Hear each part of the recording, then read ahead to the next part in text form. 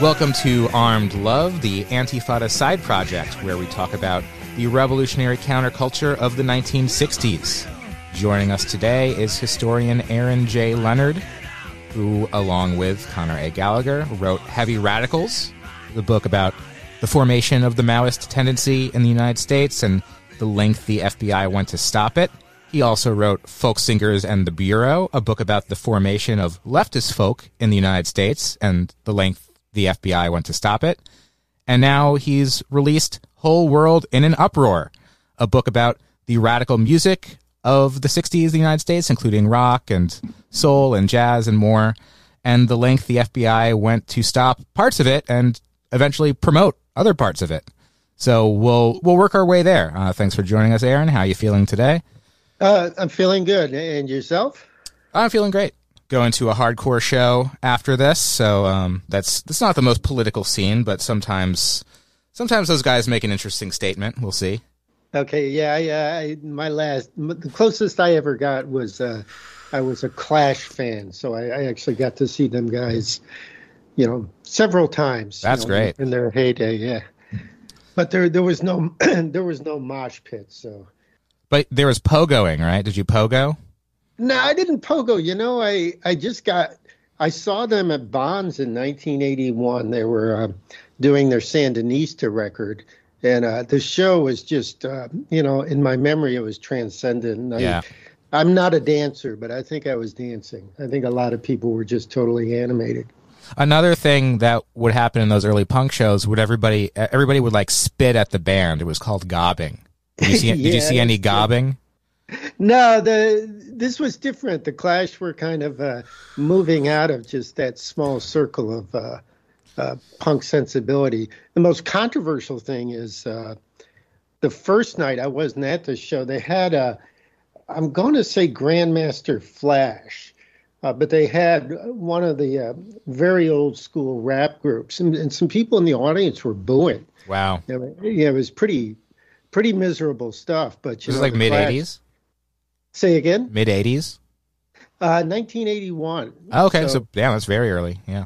Yeah, but the Clash in those days, they were pushing the envelope. So, and they didn't apologize. I just remembered listening. WBLS was the R&B station in New York, and you could hear Bob Marley, and then you could hear the dance version of Magnificent Seven, the Clash. It was just a crazy moment. It kind of flickered and went out, but it was very cool. Well, there was have you seen the Pistols, the Sex Pistols show that was on Hulu? No, I did. I watched a couple documentaries. I didn't see the fictionalized version or the whatever they call it. Well, I thought it was great. It's based on Steve Jones' autobiography, and there's a great scene where the Sex Pistols are, they're assembled as like a boy band sort of, and they're trying to figure out what their sound is actually going to be, and they can't do it until the drummer lays down a reggae beat and says like, okay, this is where we start. And the Sex Pistols were not a band that like were very conscious about their use of black culture like that, but the Clash were integrating a lot of reggae and ska and elements. So it makes sense that they would also be interested in hip hop too, and share the stage with that emerging genre. So that's nice to hear.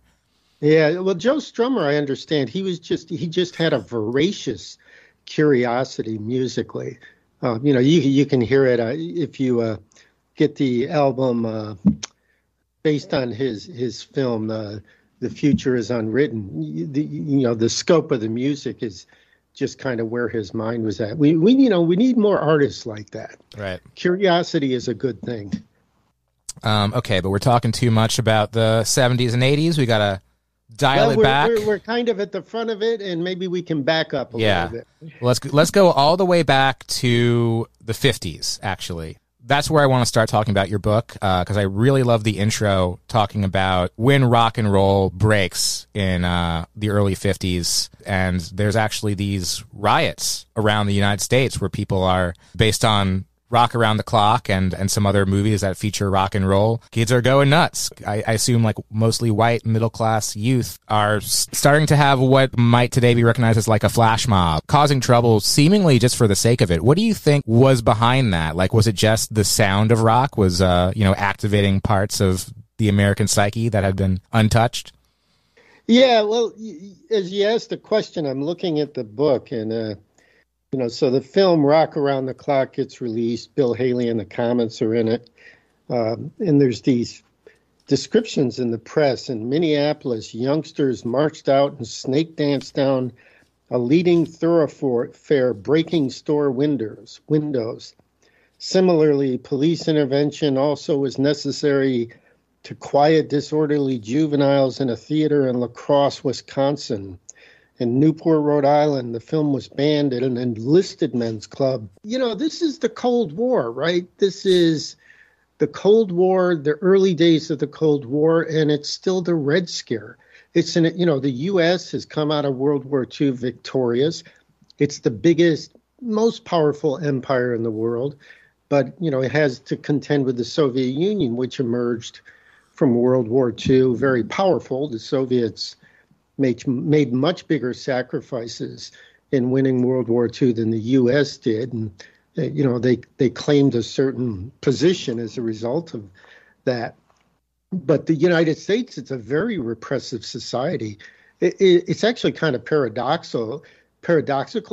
On the one hand, they need to, clamp down and maintain a certain social order, and they have to kind of go after domestic leftists, particularly the Communist Party USA. At the same time, they want to project to the world that they are the bastion of freedom and democracy. So, you have things like Brown versus Board of Education and, the beginning of the disassembling of Jim Crow and the legacy of, 100 years since Reconstruction was overthrown and the legacy of 400 years of slavery. So, there's this, mix of things going on. But, if you're a youth circa 1955, 56, 57, people are going to church every Sunday.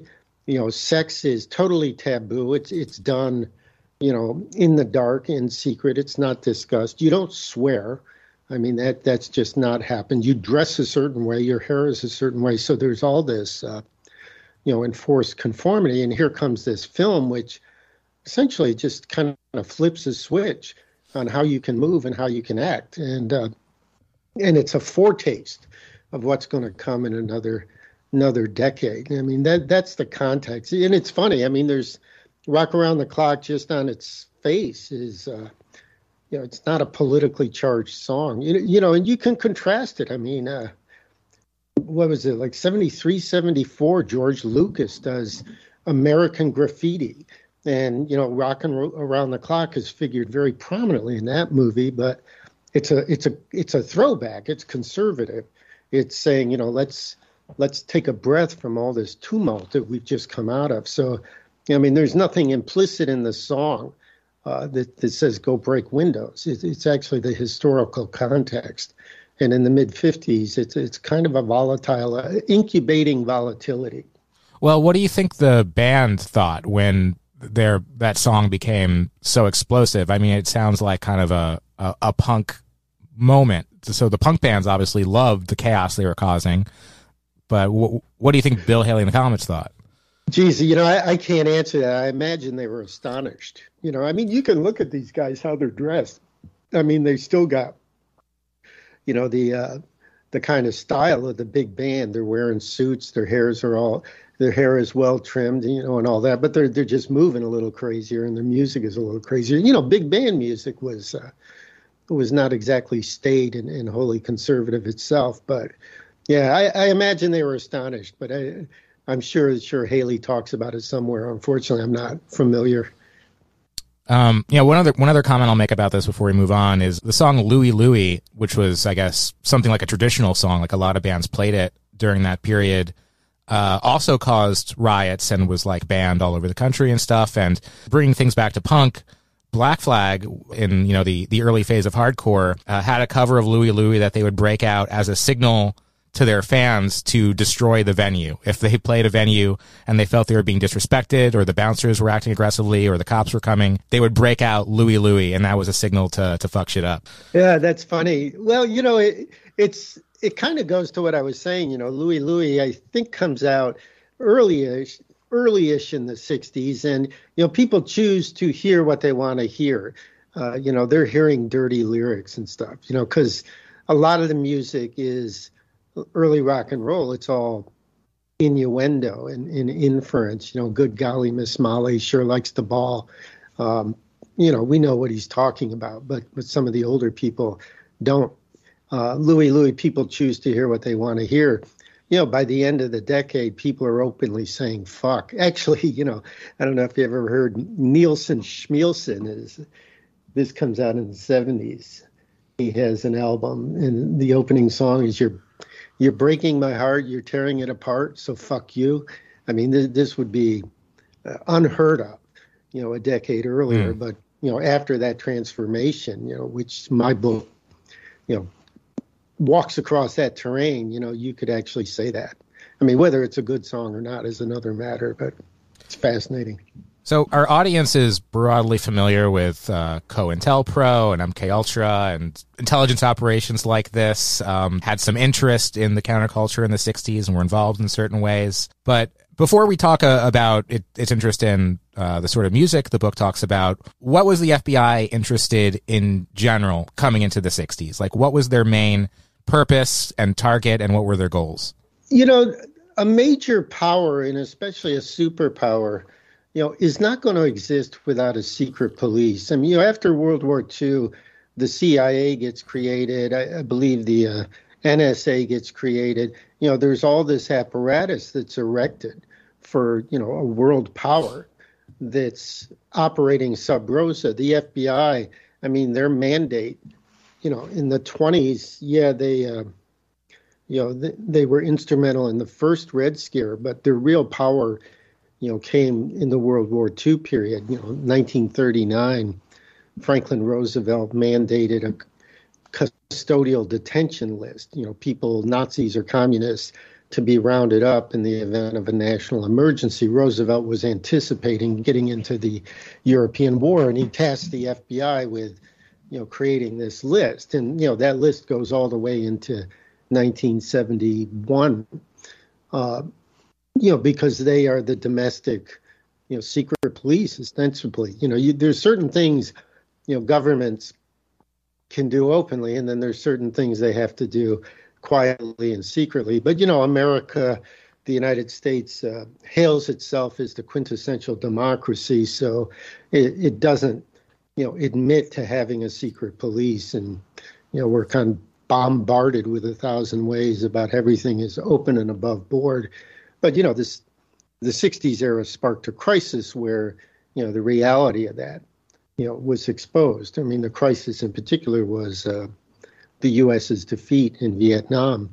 So, COINTELPRO, MKUltra, all these various secret things were part of waging the Cold War, which was in a very funny moment. I mean, my book attempts to place this cultural upheaval in the midst of, a larger geopolitical shift, and in which China, the Soviet Union, and the United States are kind of realigning. The Soviets and the Chinese had an uneasy coalition, and the U.S. was very freaked out about that. So from like 1949 until Khrushchev denounced Stalin, the U.S. thought they were confronting a huge bloc, and then that bloc started to shatter in the 60s when the Soviets and the Chinese, had this major rift, and it just created a very unique situation that, got resolved when Nixon went to China in 72. But, the FBI and the CIA were tasked with, fighting communism and keeping the U.S. number one in the world. And everything flowed from that.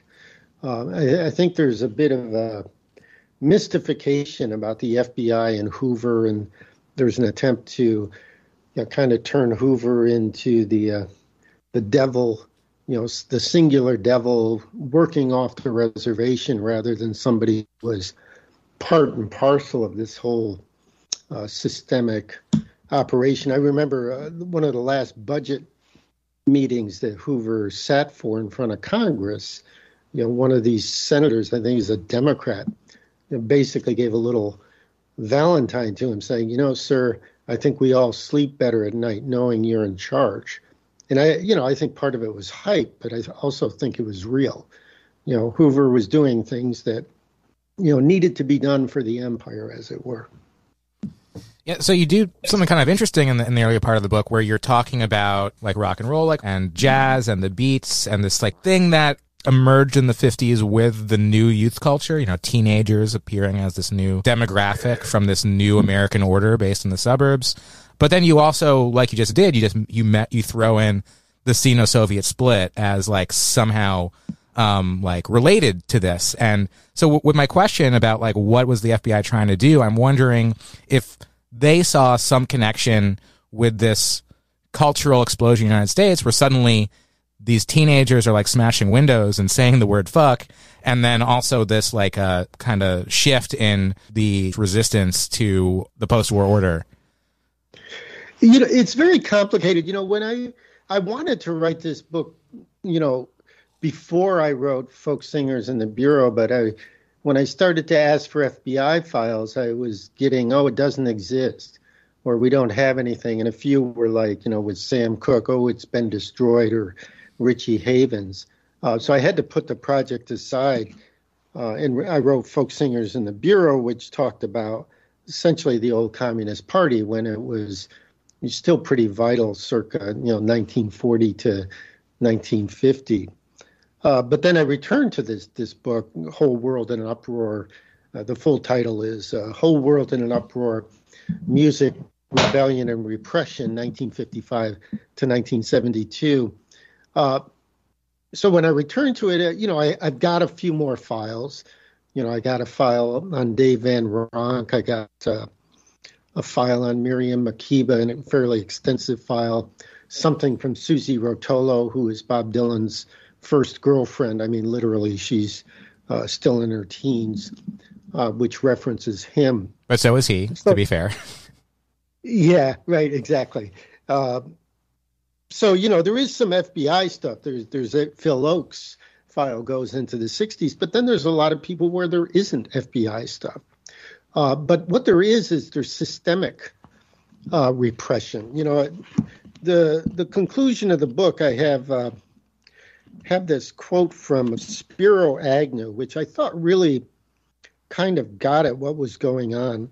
So he says, this is probably around 1970 or so, I do not suggest for one moment that there is a conspiracy among some songwriters, entertainers, and movie producers to subvert the unsuspecting listener.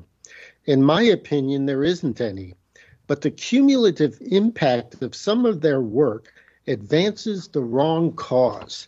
I mean, I thought that was very well said. I mean, Spiro Agnew was the point person in Nixon's cultural war against the counterculture and the left and the Black liberation movement.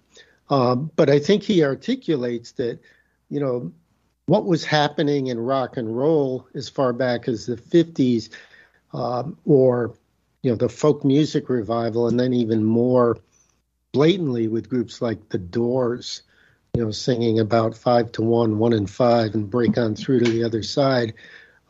It was oppositional. It's kind of a Marxist conception of history that there's contestation that drives things. Not that it's an arc toward progress. Sometimes you win, sometimes you lose, but there's contestation. And if you're challenging the dominant culture, you're actually objectively landing on an oppositional side, and there's pushback. So there's the FBI targeting people who are in hierarchical democratic centralist organizations, but they're also targeting Jefferson Airplane and The Doors, because what they're doing is undermining the order of the United States.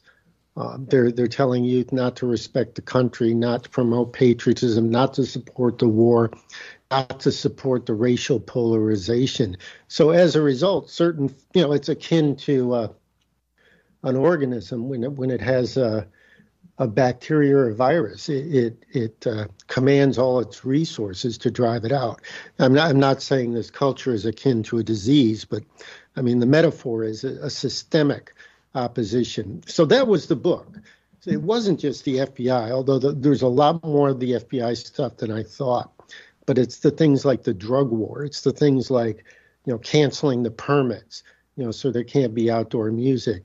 That these things are part of the terrain, and it's, I think, part of the story that's largely been overlooked.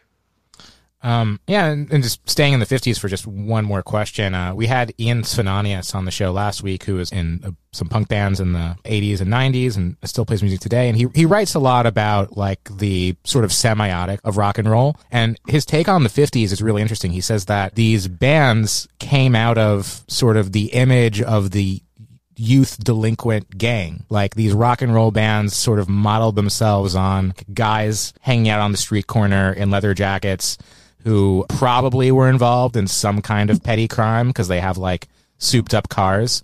But mostly what they're doing is just not working and not conforming. And so that was like sort of the public face of this massive shift in U.S. culture where young people were now not interested in like immediately getting married and getting a job and reproducing the Eisenhower world of their parents, but going some other way that involved a rejection of their parents' values and work. And we could see in the 60s like a much stronger rejection than had ever happened before. And in your book, you talk a lot about when bands become political, they start getting monitored or suppressed by the FBI. But when did the FBI start getting interested in rock or jazz or any sort of genre specifically? Or did they ever care about what the art was? They just were interested in what the artists were saying. It varied. I mean, you've got some of these jazz folks who had, relationships with the CP, even though, they had ended. So that would put them, on the FBI's radar. A lot of these folks actually weren't on the FBI. I mean, Alan Freed, he's the guy who popularized the term rock and roll. I mean, the FBI, they have a small file on him, but the main people going after him is kind of the larger mediascape and Congress, and I mean, there's this whole payola scandal, which I never understood. It's like, it's this big scandal because, apparently record companies were paying DJs to play a certain kind of music, When I heard about that, I was like, wait, they don't do that? I mean, yeah. It's just like all the radio stations are owned by one company that also has relations with the record companies. Like, it's kind of just obvious that would be happening. But at the time, it was, people were mad. Money was going to the DJs and not the record companies. Got it. Yep. That's why it was a scandal. But they just hounded Alan Freed. I mean, Dick Clark came out of this all squeaky clean. I'm not quite sure how he navigated that, but we up to the very end we had Dick Clark's Rockin' New Year's, but Alan Freed drank himself to death in the desert in California in Palm Springs, as a young man, because the IRS was after him, the government was after him. And, Alan Freed was somebody who refused to, kowtow to the morality. I mean, he insisted on playing the original music by black artists. He wouldn't play, Pat Boone and things like this. The thing with the 50s, which was a discovery to me, is just how much was going on. I mean, it was not the explosion of the 60s, but looking back, it was clear something was incubating. It was rock and roll, but it was also elements of jazz. Sonny Rollins and Thelonious Monk were all doing stuff in support of the Black Freedom movement, some cutting edge stuff. The Beats were, they had a smaller audience, but Allen Ginsberg does this poem, Howl, which is just, totally edgy stuff, talking about alienation, in the post-war years. then the thing that really just kind of gets almost erased from history is the folk revival. There's this big move toward calypso, with Harry Belafonte. I mean, that's actually where the Kingston Trio got the name, Kingston being in Jamaica. But that quickly evolves into this folk revival, which is kind of drawing on the folk of, Seeger and Guthrie, but it goes in a different direction. And then you get people like Odetta and Joan Baez, and they're all, and Carolyn Hester, and they're all incubating in the late 50s. So all these influences are happening, and they profoundly impact, what is to come. I mean, it's not that things are totally out of control yet, but given the way everything develops, they do become far more unmanageable. Yeah, and I think like the first spark, I don't know if I mentioned it in the book, but in the spring of 1961, in the West Village, there was a ban on playing songs because the folk scene would have these Sunday sings in Washington Square Park. When this ban came down, there was a call organized by the Folklore Center for everyone to come and sing in the park on Sunday in defiance of this ban. And, people were singing patriotic songs and traditional folk songs, but the police came to try to shut it down, and there ended up being some scuffles, nothing too violent. There's a really nice video of it you can find on YouTube, but it was portrayed in the press as like a beatnik riot of like 5,000 beatniks descending on the West Village.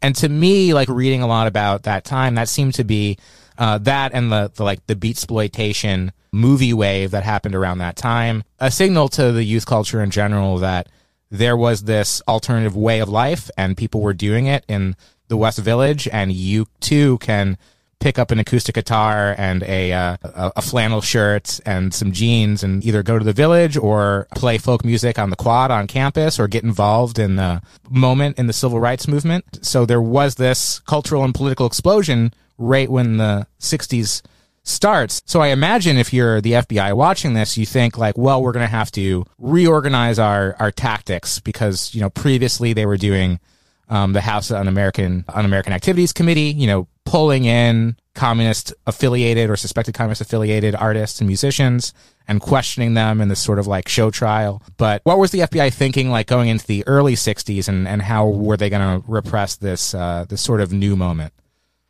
Yeah, well, there's a lot there in what you ask. I mean, the Beatnik riot, I mean, it's a brief thing. I mean, the police move in and they wail and they arrest people and they club some heads. And, compared to, the actions around People's Park that take place in Berkeley, 6 or 7 years later, it seems almost parochial, but it's a foretaste.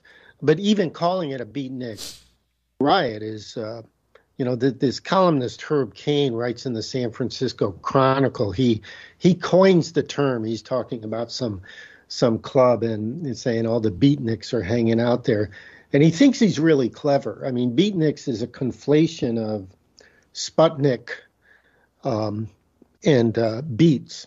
The beats are people like Allen Ginsberg and I'm having a mental flip. Kerouac. On the road, Jack Kerouac, folks like that. And, they're alienated. They're coming out of World War II and they're like,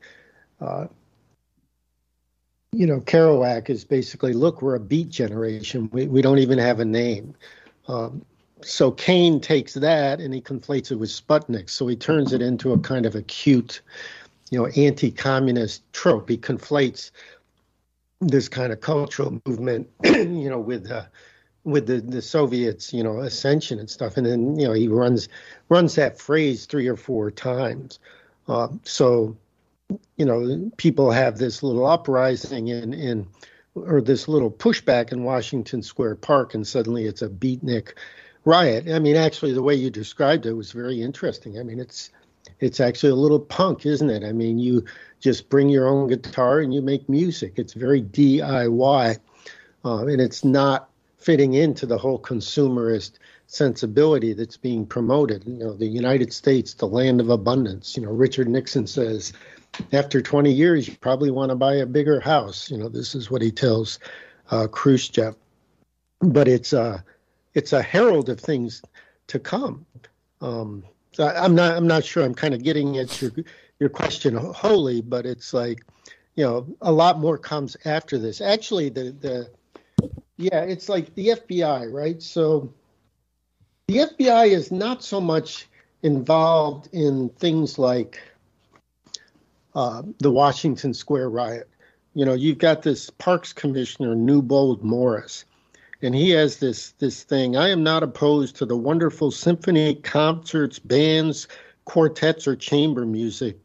What I am against is these fellows that come from miles away to display the most terrible costumes, haircuts, etc., and who play bongo drums and other weird instruments, attracting a weird public. I mean, it goes back to this systemic pushback by the system. But the FBI is watching, Dave Van Ronk. Van Ronk is, not super famous, but he's a bedrock of this folk revival. He starts out as a jazz artist, but then he turns to folk music when, he loses his Siemens paper, right? He was in the Merchant Marine and he gets robbed. I mean, if you've seen the movie Inside Llewyn Davis, there's a scene where, the character, his sister or something throws away his Siemens paper. But the actual story is, Van Ronk, I think he's drunk and he gets picked up and he's hitchhiking and he gets robbed and he loses his Siemens paper and he debates about trying to get him replaced. And he decides, well, because of my communist affiliations, I'm probably not going to get him back anyway. So let me become a folk musician. And then, like the guy at the Union Hall he's talking to is like, "Oh, are you a Shachtmanite?" Yeah, right. It's fun. It's a funny movie. The movie really pisses on folk music. I mean, I love the Coens brothers' work. I mean, the stuff is just great to watch.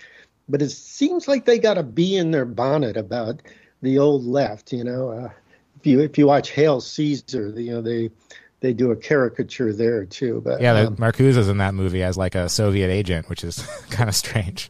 Yeah. I mean, I watched this interview with the Coens, and they asked them about the Llewyn Davis movie, and they say, "Well, were you trying to satirize folk music?" And they say, "Oh, you can't satirize it. It does it itself," which, they don't get it. I mean, yeah, there's a lot of really bad folk music, just like in any genre, but I don't think they got quite appreciated fully the, what folk music did. Anyway, back to Dave Van Ronk. He doesn't have his Siemens papers. He decides not to try to get them. I mean, he's kind of half jokingly says this in his memoir, because of my past background, I probably wouldn't get it anyways. I got a document from exchange between Hoover and Naval Intelligence where they're basically saying, look, we have pictures of him coming out of the Socialist Workers' Party's headquarters, and we can give you this, and you can use that as the justification to deny him getting his Siemens papers reissued. They knew he was a Seaman because they'd picked up his albums and they'd seen a reference to it on the back. So Van Ronk was not going to get him, and even though he was kind of half joking, he was correct. The FBI was not going to allow people like that to make a living, if a lucrative living, if they had any say so about the thing. So that's where, Van Ronk talks about the Great Folk Scare, and it's actually something he takes from the anarchist Utah Phillips. Utah Phillips talks about the Great Folk Scare, and he's kind of being tongue-in-cheek, but there's an actuality about it. I mean, this is a thing in the 60s. It's kind of the received wisdom. Well, the anti-communism on the part of the FBI was just kind of totally out there, they were dealing with something that wasn't even real. But in fact, it actually was kind of real. There was a Soviet Union. There was a Communist Party in the U.S. There were nuclear weapons on both sides. The stakes were very high. This was not a joke. The new left did not embrace the old left. There was a disconnect there. But, without getting on to the complexity right this second, it was, an actual battle of sorts between communism and this Western democracy, and the FBI was playing a role. And wherever they saw a hint of that kind of stuff, they were going to be proactive, especially if, like Van Ronk, you were, a member of one of these democratic centralist organizations, in his case, a Trotskyist. But if, Pete Seeger was not in the Communist Party at that point, but he had never renounced communism.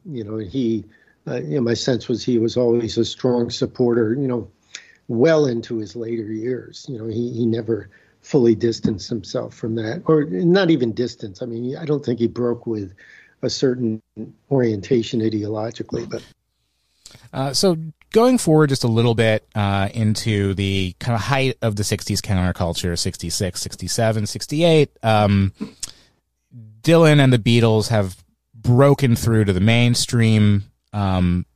There's now the counterculture is now mass culture, and it's a convergence of the new left, of SDS, of rock and roll, of folk, of the emerging more militant end of the Black liberation struggle, the hippies.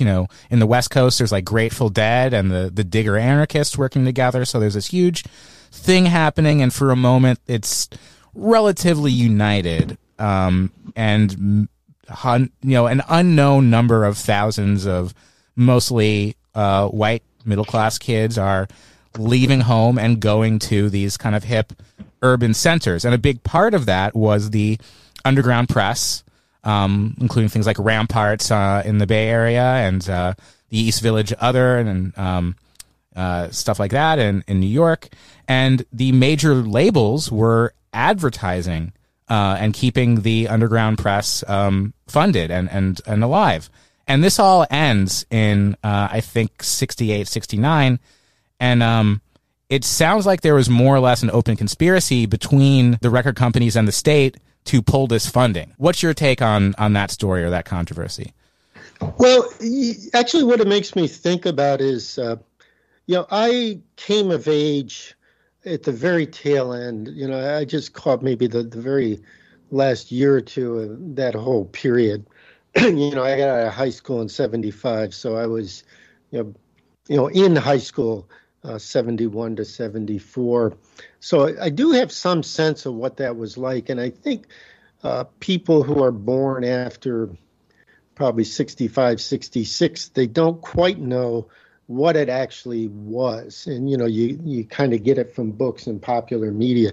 Even the term hippies, I mean, I would never have called myself a hippie in 71, 72. We called ourselves freaks, which was a very adversarial stand. Freaks smoked pot, didn't like the cops, didn't like the government, didn't like the war, were for equality for women and the freedom of black people and things like it. Hippies was a throwback to something from Dragnet. And the counterculture itself was, it was not embraced. I mean, the record companies were advertising, in these underground, record companies. I mean, Capitol just wants to regenerate itself. It wants to expand, and it'll go anywhere it can. And, after Monterey Pop, they sign all these bands, and people like Bill Graham start promoting rock concerts. There's the commodification of this whole thing, but there's also,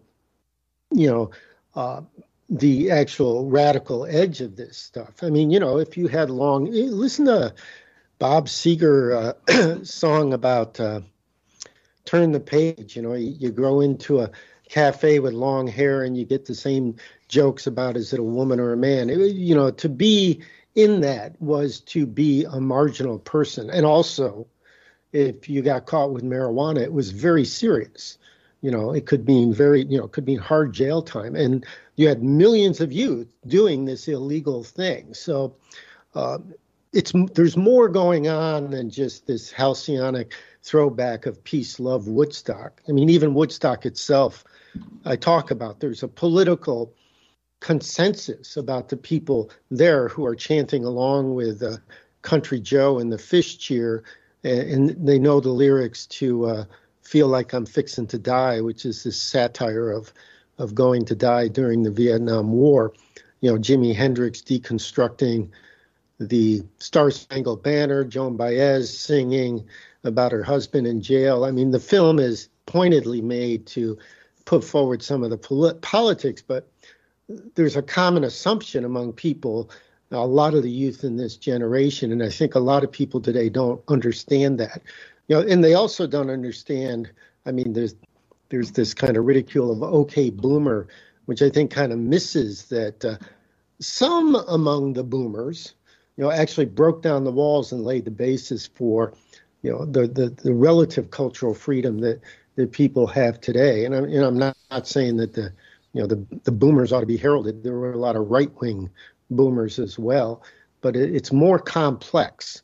History is more complex. I mean, I've come to appreciate people like Seeger and Alan Lomax and Paul Robeson, and what they did, and Woody Guthrie, what they did, which laid the basis for people like Dylan and the Beatles to actually come on the scene. I mean, it's contradictory and there's nuance to it. So, I'm not sure I've actually addressed your question directly, but yeah, there was a commodification that's going on, and it got really ugly, into the 70s. It all kind of descends into arena rock, but there was also still sharp polarization, especially, the youth came to be kind of marginalized in the way that other, sections of the population had been marginalized, maybe not to, clearly not to the same degree, and there was a way out. But for a moment, there was like two sides. Well, what I'm asking about is not only the commodification, but the moment when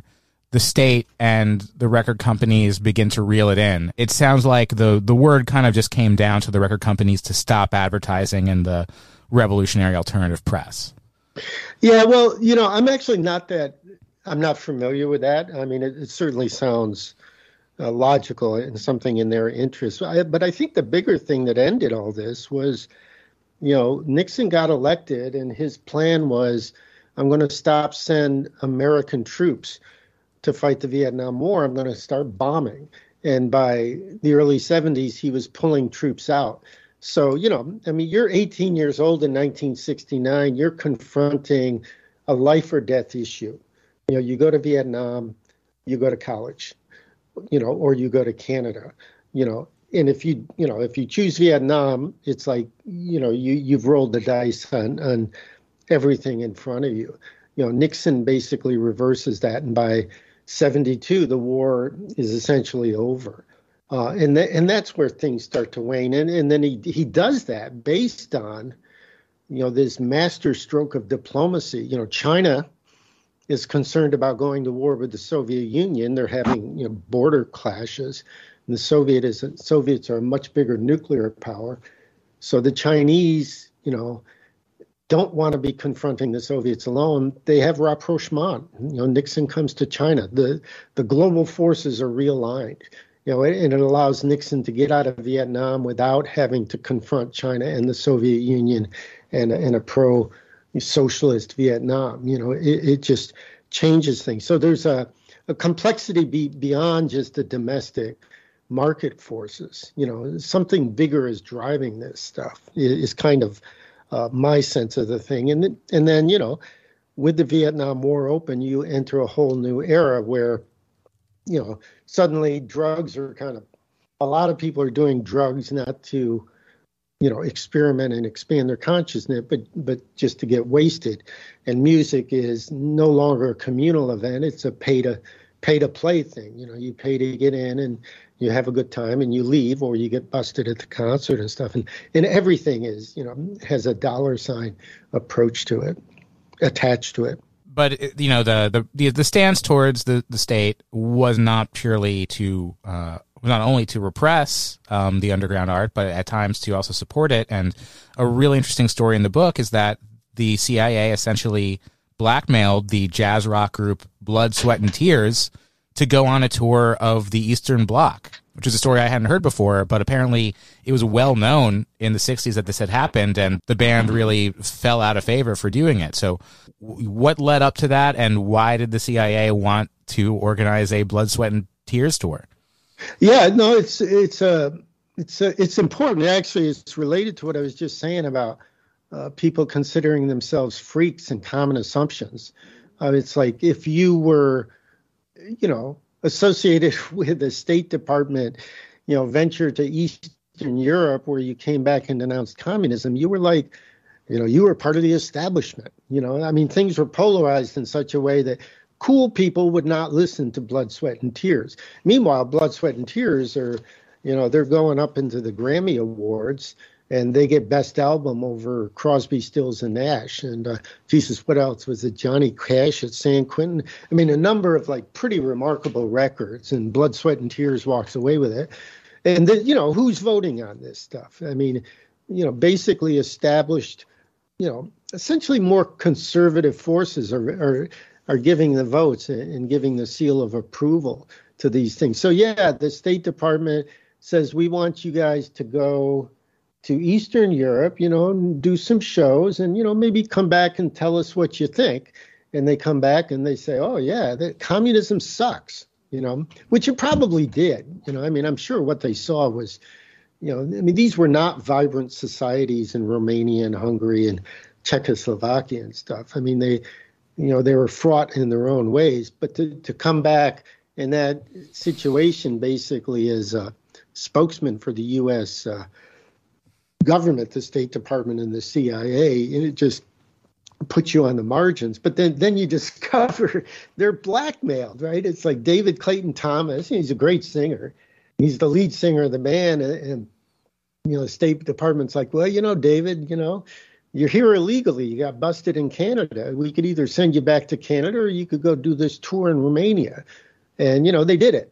I mean, what would have been much better is if they went public with it, and there would have been a huge base of support for them, but they chose the path of least resistance. I mean, look, it's not personal against them. They were put in a very tough spot, and they shouldn't have been put there. And, the bad people here are the people who forced them to do it. But, you get confronted with decisions and it has implications. And it did kind of torpedo their countercultural credibility, at that point. Just like James Brown, hugging Nixon. I mean, it was like, well, what are you doing, man? Nixon sucks, right? But on the flip side of it, did the Soviets see rock and roll as a threat or like a cultural degeneration or something like that? I'm not fully schooled on it, but they were pretty conservative. And I think they would look at what happened, what we talked about at the first part of this, the response to Rock Around the Clock, and think, we don't want any of that. Better to play the classical music or maybe some folk songs and stuff. I mean, both the Soviets and Chinese, the Chinese, they do these model operas, right? Red Detachment of Women, which this stuff is great stuff artistically, but man, I don't want to live in the world where that's all you got going on. Mm-hmm. So, I don't think either of those societies basically had the cultural things sorted out. And the United States is more like the Wild West, But, here in the U.S., it's like when this good stuff comes up, they piss on it and they try to suppress it. And that's a lot of what happens. Highway 61, I was looking for the reviews of Highway 61, and they don't exist except for, one, in the San Francisco Chronicle, Ralph Gleason actually gets it, but nobody else is even speaking to it. Dylan he doesn't get any Grammys until, Nashville Skyline comes along. It's just absurd in retrospect, but that's the way it goes. It's kind of why I don't watch the Grammys. I gave up on them, many decades ago. They're always 20 or 30 years behind the times, but today they're actually more like totally, pegged to how many units you're shipping, but that's another question entirely. Right. Okay. So let me ask you like a left field question, because we haven't talked a lot about Heavy Radicals, which has a new edition out on Zero Books, and that's more of the story of the formation of Maoism and how the FBI was monitoring it. Were there any Maoist punk bands or pro-Chinese bands in the 60s or early 70s? I think the answer I meant rock bands, not punk bands. Probably no. The best people were kind of setting their own course. Country Joe McDonald, he did 71, 72, he does this album, Real Live Country Joe. I don't know who he was hooked up with at that time or who he was influencing, but this record is, if you haven't heard it, go ahead and get it. I mean, he has this... Come on and make revolution. Join the people's army. If we stand together, we'll all be free someday. We'll be free someday. Free someday. Come on, brothers and sisters, it's time to join the army. Join the people's army. It's actually a nice little join the people's army kind of folk song sing along. And then he has this easy one. We love Chairman Mao. We love Chairman Mao. Deep down in our hearts. Deep down, deep down, deep down in our hearts. I had this when I was in high school. We formed this group, the Stoned Rabbits People's Party, in our little town in central New York. And we were proto-Maoists, kind of modeled after John Sinclair's White Panther Party, taking Huey's admonition, white people should organize white people, black people should organize black people. Anyway, so Stoned Rabbits People's Party, we would march through town singing, we love Madam Bin deep down in our hearts. We love Che Guevara. So that's probably the closest to a Maoist sing-along that I can recount. But, Jefferson Airplane, I mean, they take this anarchist track and they do We Can Be Together. Right, from the motherfuckers. Obscene, lawless, hideous, dangerous, dirty, violent, and young. Everything you say we are, we are. So that that's pretty right out there and stuff. Yeah, and but that song doesn't really rock. It's unfortunate. Yeah, but I really like the way Yorma's guitar brings you into it. I hear like a bugle charge, and then it ends with Volunteers, which is much better done live. But I think Jefferson Airplane, they don't get a lot of credit for, they were like one of the biggest bands of that era. And I don't think it's actually appropriately acknowledged in hindsight. I mean, they're there because they were so huge. But, they do this album, Crown of Creation, which it's the band in the middle of a mushroom cloud. And it's kind of an indictment of U.S. society. It's pretty intense stuff. Yeah, so we'll ask a couple more questions, and then we'll wrap it up. I want to move just to the beginning of the 70s. On a previous episode of our show, we talked about the movie Joe. Are you familiar with that movie? I'm familiar. I never watched it, but I did see Young Frankenstein in Peter Boyle's great role there. Right. Okay. So yeah, this movie Joe, Peter Boyle plays this working class Joe, and he links up with a richer conservative guy, and they decide to go kill some hippies, like go on a hippie killing spree under the guise of like rescuing this guy's daughter who's dropped out and joined the counterculture. And the point of the movie is don't do that. Like, don't go and commit senseless acts of violence against people who are different than you. But the advertising for the movie, which came out in 1970, just right around the same time as the Hard Hat Riot and after Kent State, was playing on this deep desire in the American public to move on from the anti-war movement and counterculture and hippies. And it really reflects how pissed off people had become at the left in a time when that movement was arguably already sort of falling apart from within. So do you think that moment of reaction had something to do with the FBI's efforts, or do you think it just happened naturally and the FBI just sort of let it happen? Well, things developed the way they did, right? So in my book, gets into how, the My Lai massacre. I mean, this unit, this Americal division, goes into a village and kills every elderly man, woman, and child.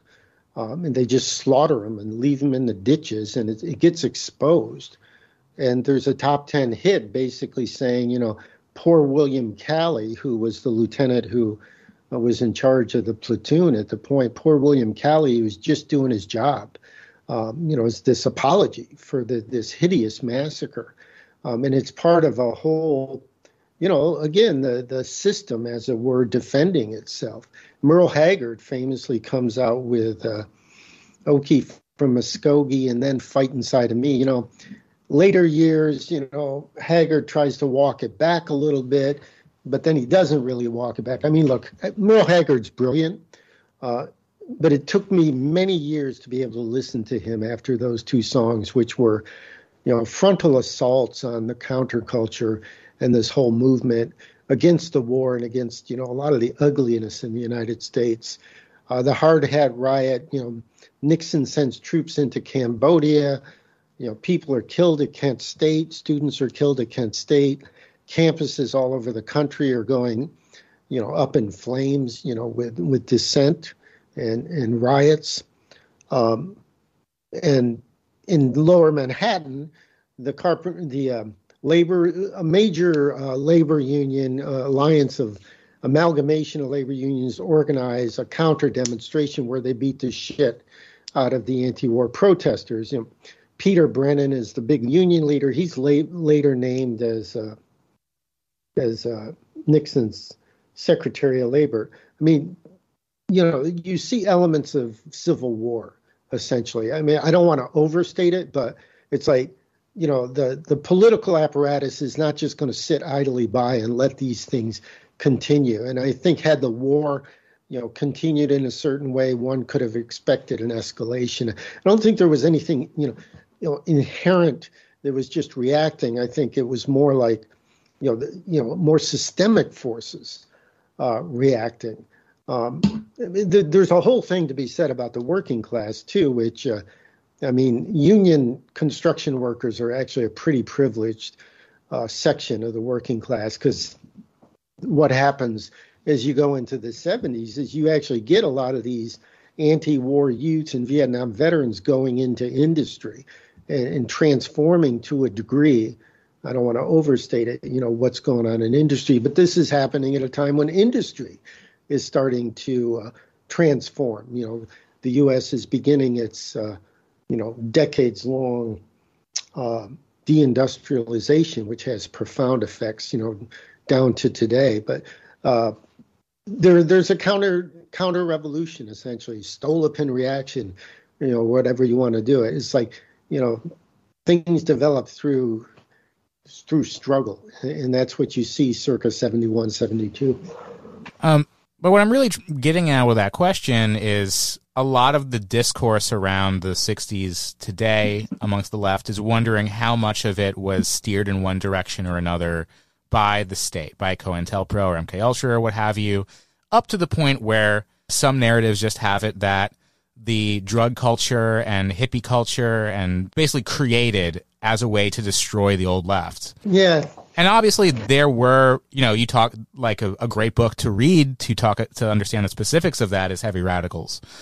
So there were attempts to play up one tendency against another, although I'm not convinced by Heavy Radicals that it was very successful compared to like normal leftist infighting. But so my question is basically, how successful was the FBI in the 60s at controlling the counterculture and the revolutionary milieus? Well, if you took the FBI out of it, all those things would have gone further, but I think they still would have hit the objective limits. The U.S. was waging a war at Southeast Asia. The Soviets, the Chinese, and the U.S. were all, arrayed in conflict and attempting to navigate how they were going to, align geopolitically. Larger forces were in effect. The FBI is basically working under that mandate. I think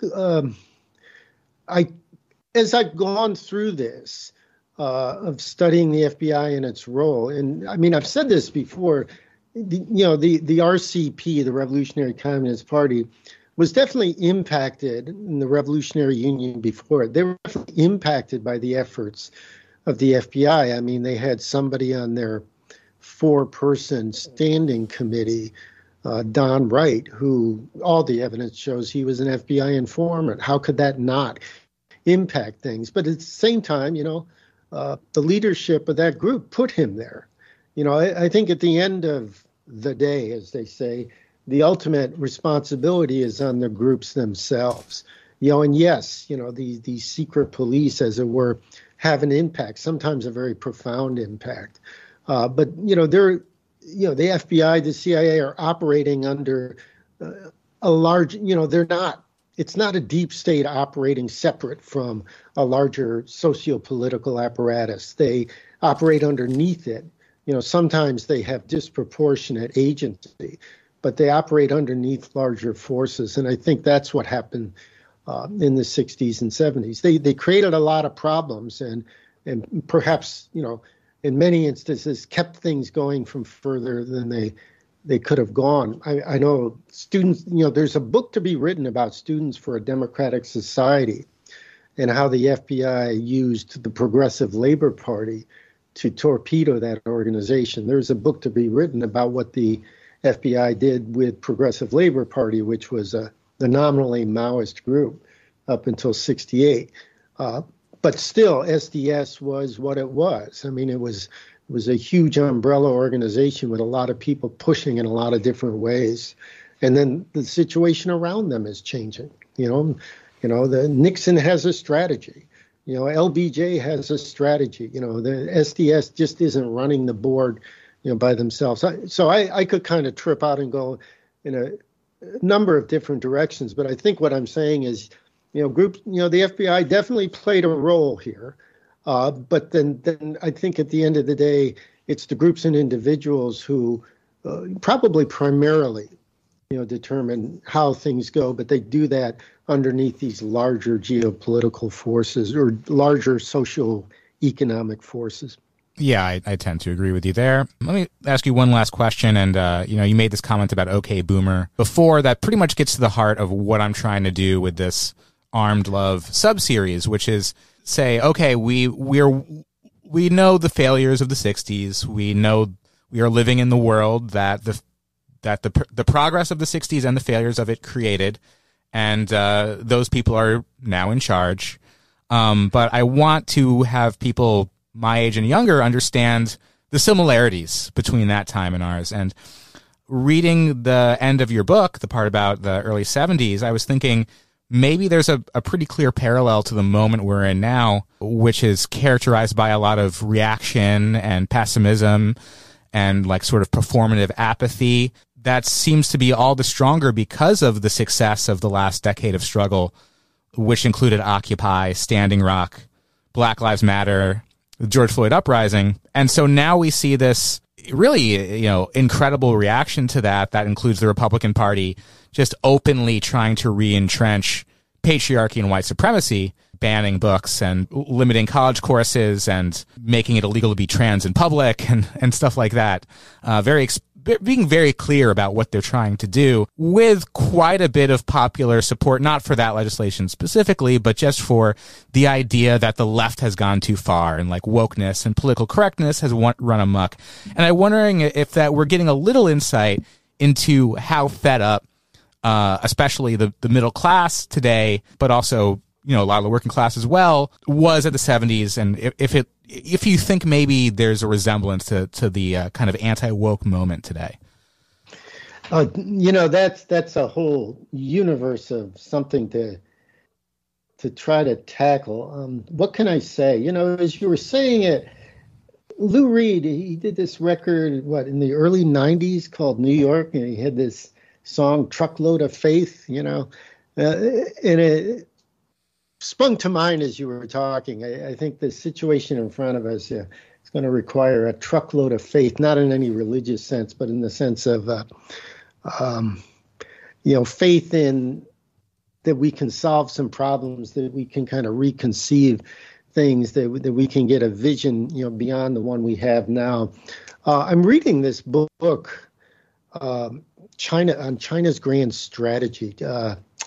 I don't have the reference for you immediately at hand, but it talks about how the Chinese have a whole view of kind of overtaking the U.S. by 2049, the anniversary of 1949. But it talks about how the Chinese view the U.S. and how they view deindustrialization and the rise of populism and the penchant for identity politics.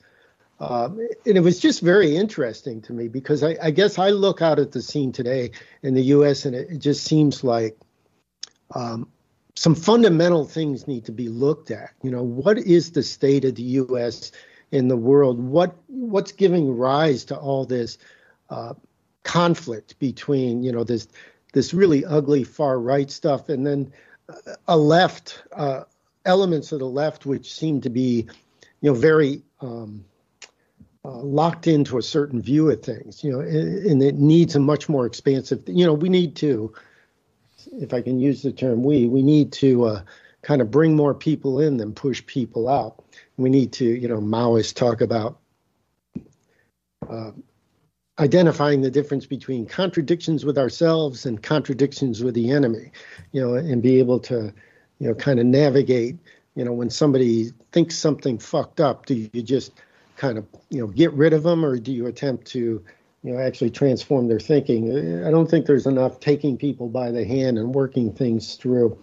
I'm being awfully vague, but I think things are headed toward certain resolutions in the coming decade. I think the United States, its role in the world is kind of potentially, up for grabs. I think the quality of life or the standard of living or the expectation of what it is, to live in this country, that's going to undergo fundamental transformation. I think the political apparatus, the media just keeps people locked into, who's running for president, who's running for Congress, as if, those issues are going to fundamentally resolve things. Too often the matter of who owns stuff, and who makes stuff is kind of disregarded. So I'm not going to keep kind of just going on freely associating, but I think there is a need for, a different vision of what kind of society there needs to be. I know people are doing that. I think there needs to be a different vision of what it means to work together to get that. I think there's, I'm a historian, and I guess the thing I'm trying to do is understand how it actually worked out in the past. And if you have a fairly deep understanding of that, it might suggest, how to do things going forward, including how to do things a little differently. And just on this matter of legacy, like I said, when I was growing up, I thought the people who were in the Communist Party were just so full of shit. They were revisionists, they were conservative, and to heck with them. And I've kind of since come to appreciate that while a lot of that was true, they were for real, and they sacrificed greatly, and they went to prison. Some of them died, and they attempted to get to something. And they, and some of that needs to be embraced. And similarly, the period I write about in this book of the long 60s, people made big mistakes. They did ridiculous things. The chauvinism, the sexism, the drug abuse, it was all, not cool. But then there was a whole other element that was insurrectionary. It was akin to have lived through a revolution, and that ought to be embraced. And that, what we confront in the future it's a kind of an open book, but there are some things from the past that can hopefully, guide us on this path without just getting knocked dead and, left in the ditch, Yeah, of course. I think the left has always had a lot of insufficiencies and counterproductive tendencies, and obviously if it didn't, we would be living in communism right now. My question is about this moment of reaction. I think what I'm getting at is not is there something wrong with the left? Of course there is, and no one really understands and hates wokeness more than the left, right? My question is more, is there this reaction to the last decade of struggle, a similar impulse as the early 70s, where it wasn't actually anything specific about what they were reacting to against that drove it? It was more just wanting to go back to some sort of stable American conception of life without the tumult of the 60s. And I feel like that is what a lot of people want today, and I don't blame them for that. Wanting to have the chaos and uncertainty and danger of revolution is not something everyone is going to want, especially when they do have some comfort and stability in their life. But the way it gets expressed in like anti-communism or, you know, white or patriarchal revanchism, I think is particularly concerning in this moment. Can't depend on no miracle. Can't depend on the air. Can't depend on a wise man. Can't find them 'cause they're not there. Can't depend on cruelty.